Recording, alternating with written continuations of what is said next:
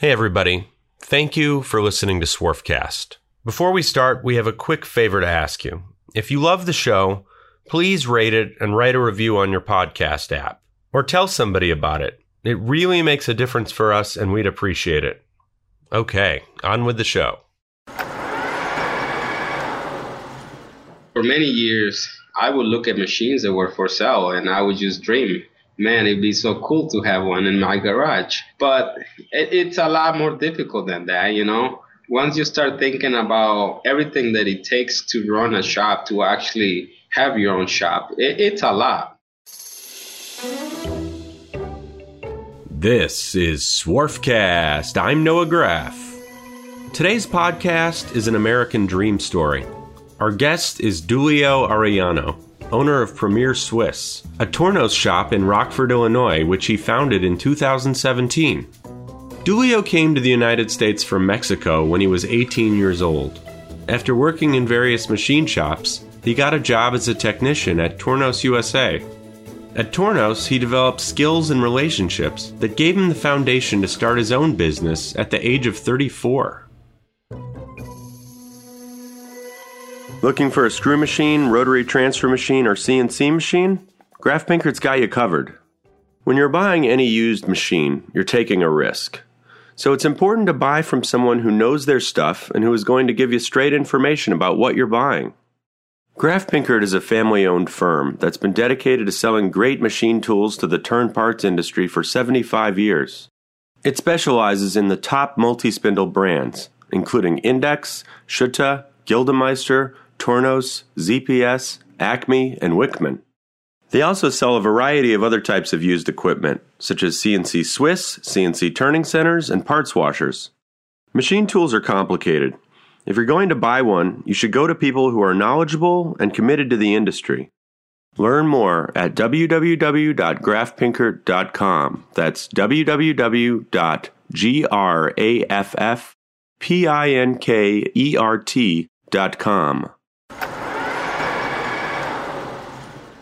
I am really happy to have Dulio Arellano, founder and owner of Premier Swiss, on the show today. Welcome, Dulio. Thank you. Thank you for having me. I met Dulio, maybe a year or two ago. We were doing something with Tornos Swiss, and somehow we got connected with him. Maybe he was working for Tornos at the time, but he was a fountain of information, and he's been a really interesting, important person to know. So I'm really glad that we got to reconnect on this.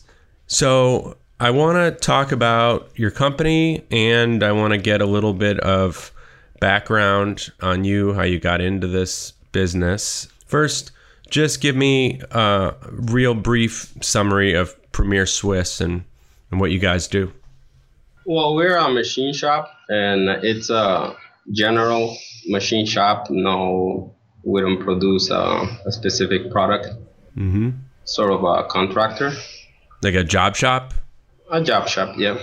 And you mainly run Tornos Swiss machines? I only run Tornos right now, yes. All right.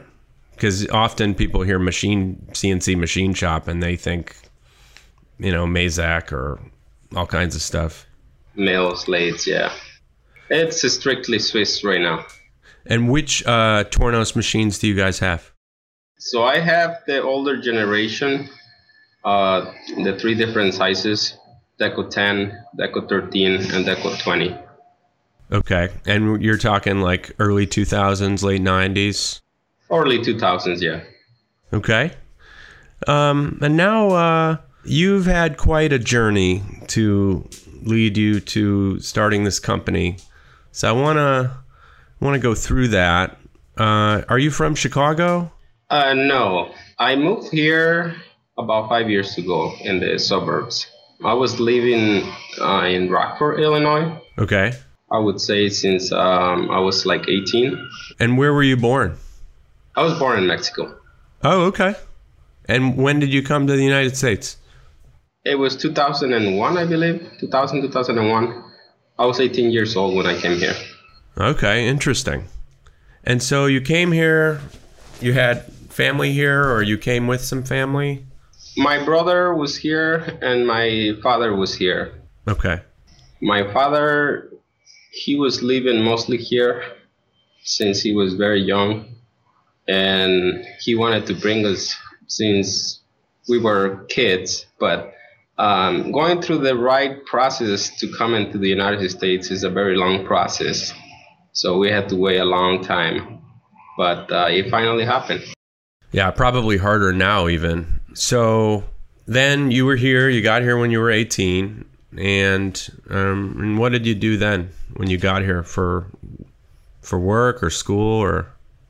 I really wanted to go to school, but it was not possible right away. Like to go to regular college, university? Yeah, and then I took a few jobs that were temporary, nothing solid. When I was 20, I started working for this one company, which is one of the jobs I consider a solid job. And I was there for 8 years until I got into CNC. What was the job? It's a company that makes pressure pipes, whether for water lines for a whole town or even for tunnels. In fact, there is several tunnels in the Chicago area that we produce those pipes for the tunnels. Interesting. So it was somewhat like technical, physical job, hands-on. Yeah, it was more physical. I mean, there is machinery there, but there is no CNC machinery. It's more of a, for example, there is machinery to roll the steel, produce the tube, and there is welders that weld it together to create the steel tube. And then from there is other processes where they put concrete in molds. So it's a lot of physical work, yeah. Okay. And then you had a shift in your profession. So tell everybody what happened next. Yeah. My brother has always believed in education. He always wanted to go to college. He always wanted to get a degree. And he was always pushing me to do something, to take anything, to go to school. And I did took some classes prior to that, but there was more of a need. Obviously, when I came here, I didn't speak the language. So I had to learn English. So I took several courses here and there, but nothing to focus on getting a degree. So when I was working there, I was comfortable. I was making decent money for my age. So I kind of put school to the side and just, You were content. Yeah, I was content with what I had. And he kept insisting. And he's the one that told me about CNC machines. He's the one that did the investigation and was showing me the machines. And well, what was he doing? He was also going to school. But he was going. He was trying to back then. He was trying to get his associate's degree. So just general at that point. All right. But he was still going to school. We both held a full-time job where we were working 10 to 12 hours a day. Oy. Yeah. Yeah. So he says, Julio, there's, CNC, a place you can get some CNC education. You might want to try this, etc. And then what happened? Yeah, he actually said that. He said it was a very interesting field, and I never did anything. And at one point, he just came into the house and said, I just signed you up for classes. You're going to start this date. And I'm like, what? And literally that's how it happened. I was like, okay. And I went to the classes, and that's how I started. Okay, so fast forward many years later, you're working as a technician at Tornos. How did you get from there to starting your own shop? To me, the way it happened, and it wasn't meant to happen like that. But now that I go look back and think about it, it's the biggest part of it. When I went to any customers working at Tornos, I always wanted to leave giving a good reputation of my name. I always wanted to make sure the customer was happy. I also wanted to create a relationship. I just didn't want to go there and do a job and leave. I made a lot of friends doing that job and people that I still talk to. Yeah. So networking is one of your strengths. Exactly. Yeah. So after I worked at Tornos for 4 and some years, I was happy at Tornos, but I knew in the back of my head I wanted to do that. And one occasion I walked into a company. I wasn't thinking of buying a machine there or anything. I just went there to do a job. Mm-hmm. I was going to do a programming class for a customer in Michigan that bought a new multi. Okay. And had you had experience now on the multi spindles from Tornos? yeah, I did work a lot on the multis, especially in the late or the second 2 years of my time at Tornos. Which ones? The multi Swiss or the multi Swiss in particular? Listeners, do you have an idea for a future episode of Swarfcast? Or is your company interested in advertising on the Swarfcast podcast? If so, please send us an email at swarfcastpodcast@gmail.com. That's swarfcastpodcast@gmail.com. So here you are. You've done some good networking. And what was the first machine you bought? I bought a Deco 10. A Deco 10, okay. Yeah. I wasn't planning on buying it. Like I said, I walked into this customer to do some training. And the first thing he tells me is, after introducing himself, was he hands me a USB drive and says, I have a machine for sale. Do you know anybody that's interested? Interesting. And I said, okay, I'll take a look and let you know. I did my class. I went to the hotel. I opened up the pictures of the machine. And that's how it started. I mean, I came back to him and said, well, what do you want for it? Yeah, exactly. How much did he want for it? Can you tell me? He didn't give me a price. I pretty much named the price. He asked me to make an offer. Interesting. What did you offer for it? You don't have to tell me. I'm just curious. I mean, this is what we do. So. Yeah. Well, if you think of Deco 10, and if you think of a very rare price that you see in a used Deco 10, that's where it would be. Okay. Yeah. 10 grand. Low 20s. Low 20s. Okay. So, very cool. So you bought this machine and you were still working for Tornos. Yes. And then where did you go from there? Did you go in the back of your mind, I know somebody who might need a part done, or? No. At that point, what came to my mind was to make educational videos. Interesting. Start a channel on YouTube and make videos about programming the machine, make videos about how to program it, how to set up, how to give him tips on what to do with this, what to do with that.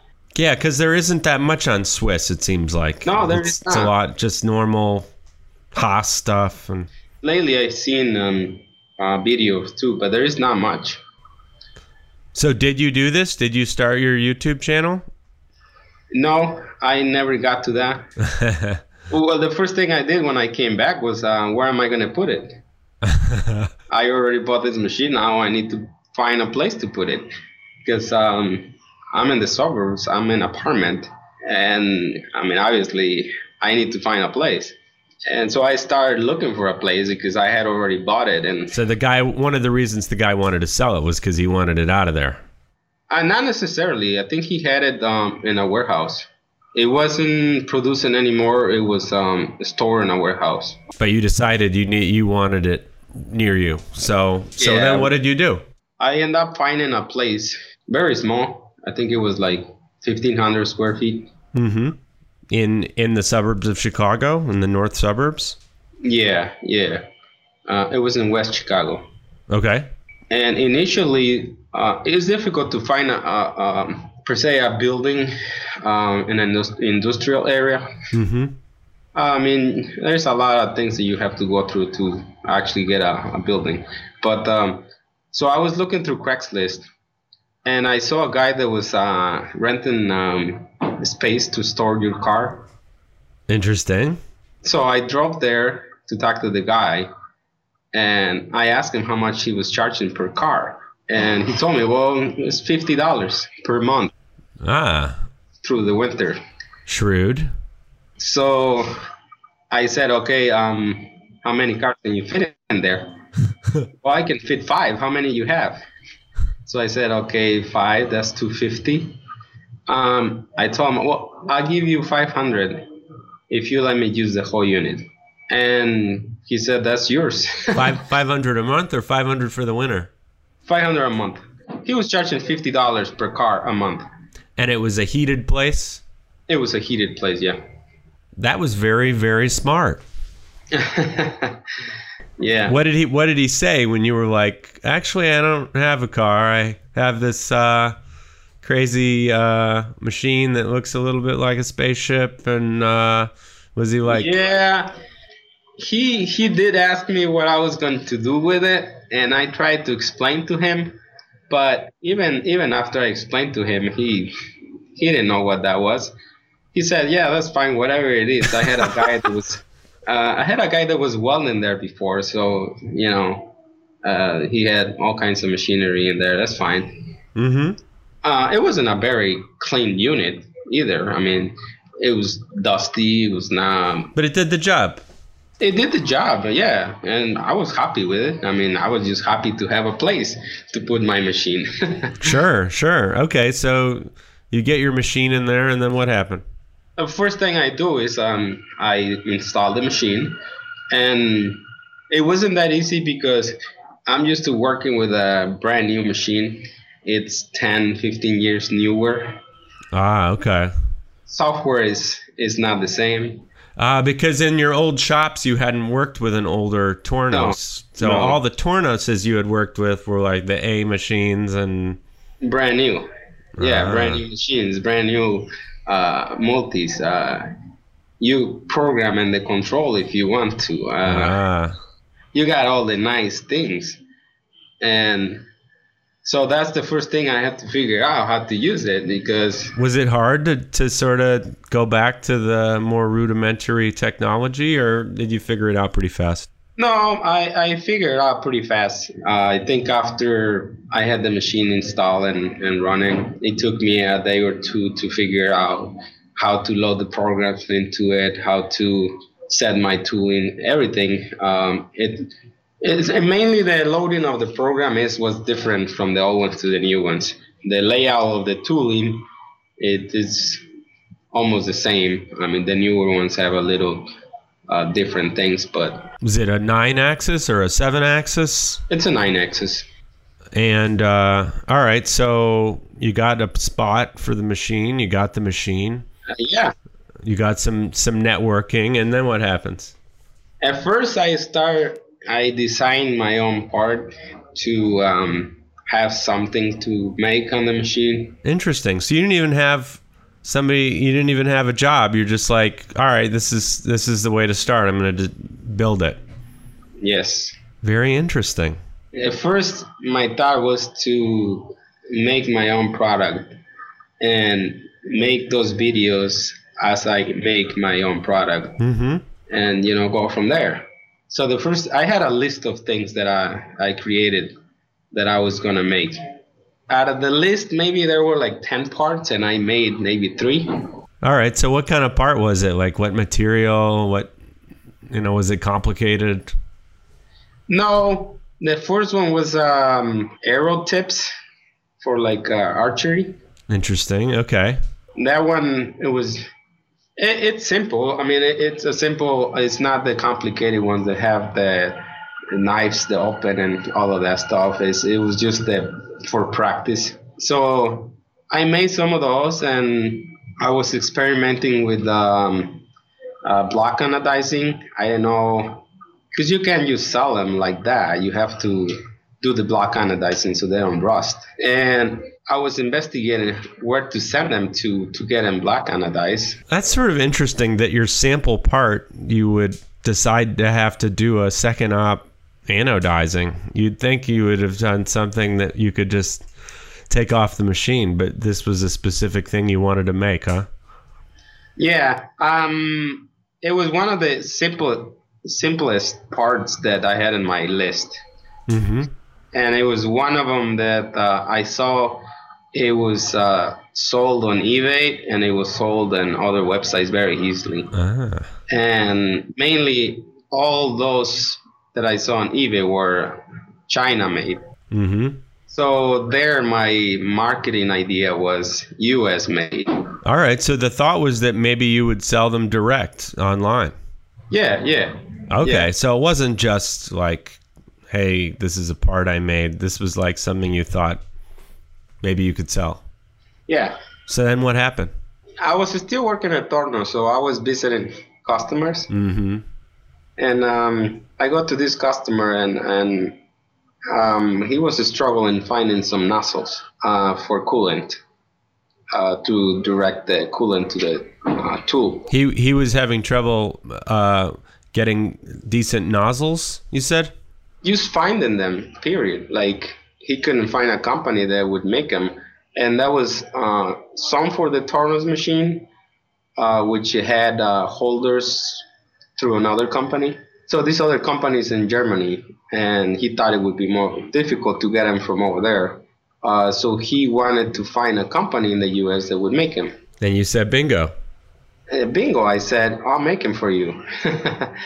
And he thought I was joking. And he had Tornos machines himself, right? Yeah, he had just bought 2 multis, and he had a multi prior to that, a multi-Swiss. Interesting. So he didn't have any regular like Swiss machines for small volume. He was into like big volume. They had both. I think he's one of the biggest consumers of Tornos machines. They have, I would say, over 100 SAS machines. Oh, well, after we have this conversation, we're going to have to, I'll have to ask you about that. So he thought you were joking, and this is somebody that already had a bunch of machines and expertise, and he hadn't really thought about it himself. Yeah. Why didn't he go, did he go, oh, well, hey, I can make it here? Yeah, he could have. But all their machines are run in production. Mm-hmm. Big shops, they have the capability. They're not going to stop a machine and do this nozzle and, How many did he need? 10? He didn't really say. And the thing is that that's where I learned one of my first mistakes. I didn't really make it clear to him, like, I am actually going to make him for you. Let's talk about a price or anything. So I just got excited. I'm like, I'm just gonna show up with them on Monday, and hopefully he'll buy more. So I went home Friday. So did you actually say, hey, just wait till next week? I will return. What exactly did you say? Well, I think the whole conversation he took as I was playing with him. But I did say to him, I'll make some over the weekend and bring them to you on Monday. Yeah. Did he know that you owned a machine? Or he just thought you were a tech from Tornos? He knew that I own a machine, but I didn't think he knew that I could make it so fast. Mm-hmm. So, I mean, you can very easily take that as a joke, like, yeah, you bring him on Monday. But I did. I went home. And that Saturday, I work all day in the machine, and Sunday all day in the machine, and show up on Monday with the nozzles already made. And to my surprise, the Friday after I left, he found a small company, and he placed an order for, I believe it was like $2,500 worth of nozzles. And I was like, what? All right. So what did he say to you? Thank you, but no thanks? He felt bad, and he told me, he offered to buy whatever I had made, but he also told me I just bought like $2,500 worth of nozzles. Did he like the nozzles that you made? Yeah, he did. I mean, they actually put one in the machine because I brought some samples, and I told him, you try this one to see if this is what you want. And this is the operator. The operator put it in the machine, and he was like, yeah, they fit perfect. And then the engineer came down to the floor, and then he was like, oh, he brought some nozzles. And he was surprised. He was like, what? Had you talked to the boss, or you were just talking to the engineer before you? I was just talking to the engineer. Okay. I mean, he's got the management authority kind of to buy that kind of stuff, so it wasn't a need for me to talk to anybody else. And he would have. I mean, I think if I would have made it clear to him, if I would seriously tell him, you know, I'm serious, I'm gonna go home and I can make you some for Monday. So what did you sell each part for? I still have those parts in my cabinet. I never sold them. Oh, you never sold them, but he said that he would buy them. Yeah, but I just didn't feel he would buy what I had. Yeah, and how many did you have? I think I had like 4 or 5. Oh, okay. Yeah, you might as well just keep them. Yeah. Yeah. I told him, you know, I should have told you. I had made some, and I think I made like 50 maybe. It's a great story, though. Yeah. How were you? How did you feel at the time? Were you laughing? Were you like really pissed off? I was a little upset at the beginning, but after that I was like, well, at least I learned something from here. You can't just assume that people understand you if you're not clear with what you're doing and what you want. And that's what happened to me. I mean, I never was mad at them. I was just not clear with them. And I still talk to the guy now. All right. So this is when, like 2014, 2015? No, this was in 2017. Okay. 18, somewhere there.